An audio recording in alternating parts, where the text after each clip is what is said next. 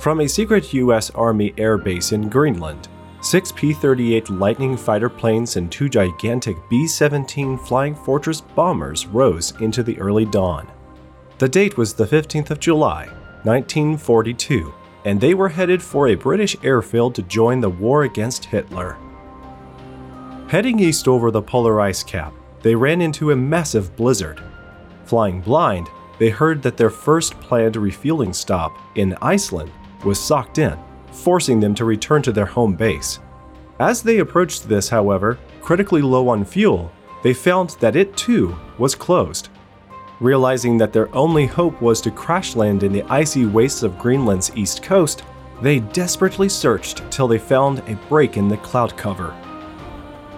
The nose wheel of the first plane to land hit a crevasse, which caused it to flip.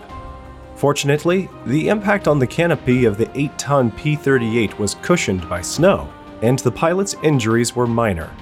After they saw this, the rest of the squadron came in with their wheels up for belly landings. The planes were only lightly damaged. All the crewmen were rescued unharmed by a dog sled about 9 days later. However, the planes had to be abandoned where they had slithered to a stop.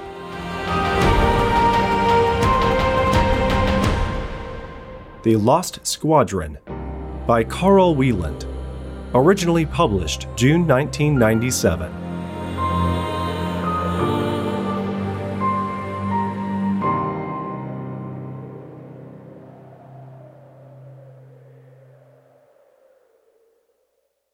In the years to follow, a few people occasionally recalled the legendary Lost Squadron of 1942, but it was only in 1980 that anyone thought of a salvage mission. U.S. airplane dealer Patrick Epps told his friend, architect Richard Taylor, that the planes would be like new. All we would have to do is shovel the snow off the wings, fill them with gas, crank them up and fly them off into the sunset. Nothing to it. It actually took the two of them many years, much money, and several failed expeditions before the first real clue came. Using a sophisticated form of radar with the help of an Icelandic geophysicist, they located 8 large shapes beneath the ice in 1988.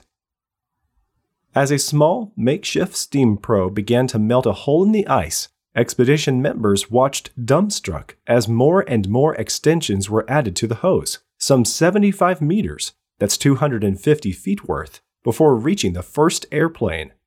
None of the discoverers thought that the planes could possibly be buried under more than a light cover of snow and ice, and why would they?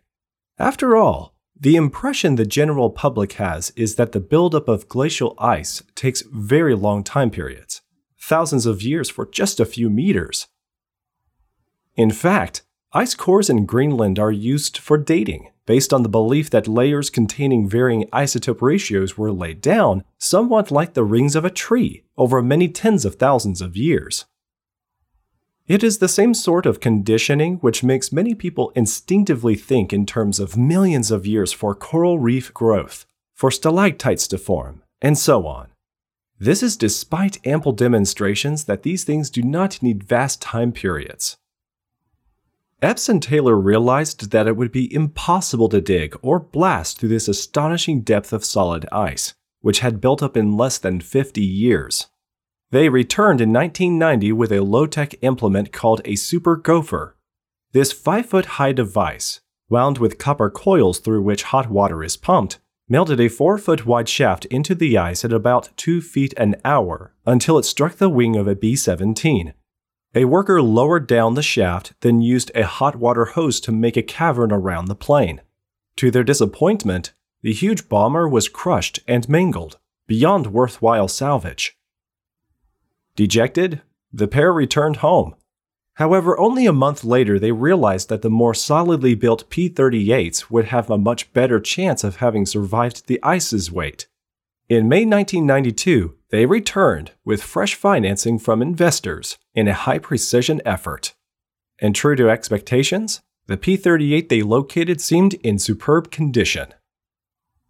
After many weeks of intense effort, the wings and fuselage were brought to the surface through a large opening made by using the gopher to sink 4 more holes side by side. The pieces were helicoptered to a Greenland port, then sea freighted to the US for final restoration. This turned out to be more difficult than imagined, as the plane had actually been more damaged by the crushing weight than met the eye. However, when operational again, it will be using around 80% of its original parts. Interestingly, the planes under the ice were in exactly the same shape in which they had landed, except they had been moved by glacial flow 3 miles from their original location. Evolutionists and other long-agers often say that the present is the key to the past.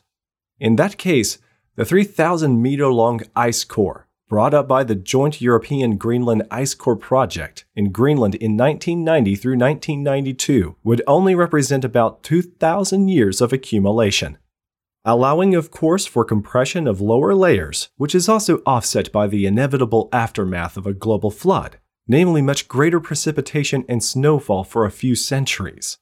There is ample time for the 4,000 or so years since Noah's day for the existing amounts of ice to have built up, even under today's generally non-catastrophic conditions. A number of readers have contacted Creation magazine about the sensational information in this article, recalling the common school experiment in which a wire tensioned with weights sinks through a block of ice. Some wondered whether the planes could have sunk to that depth. However, the wire sinks through the ice in the experiment only if it is done at room temperature. Do the same experiment with the whole apparatus in a freezer, which would mimic the situation with the planes, and it does not work.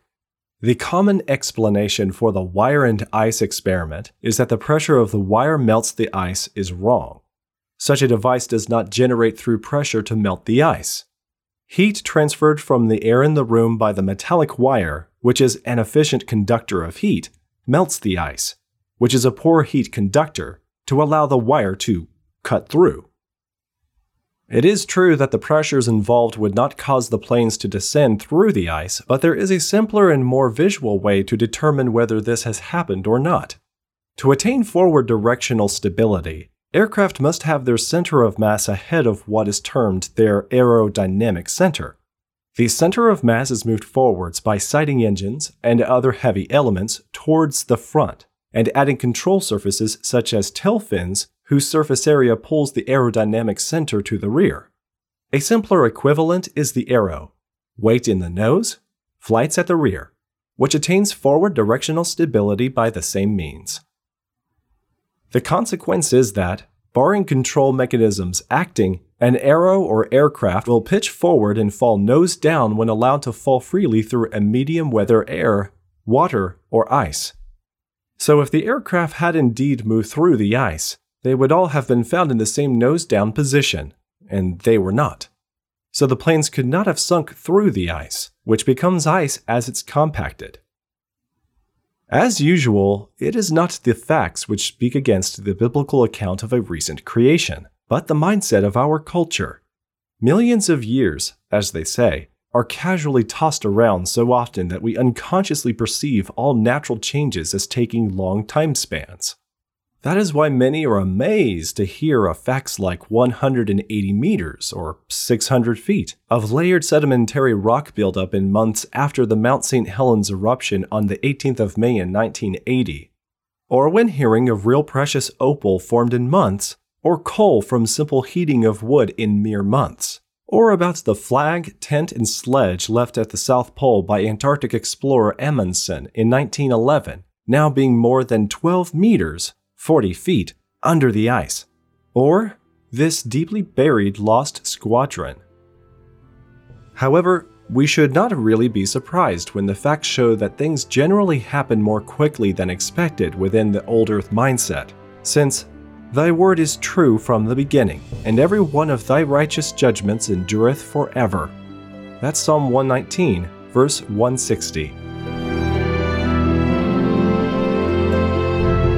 People want to understand where we all came from, so the scientific community, religions, and education systems have each rose to the challenge to give answer to why we're all here.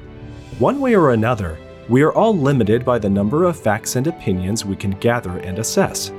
Evolutionists and creationists should both be aware of the facts though, no matter what, before they draw conclusions or debate origins and reality itself. If you want answers to evolution's most perplexing claims, you'll want to get a copy of the Creation Answers book.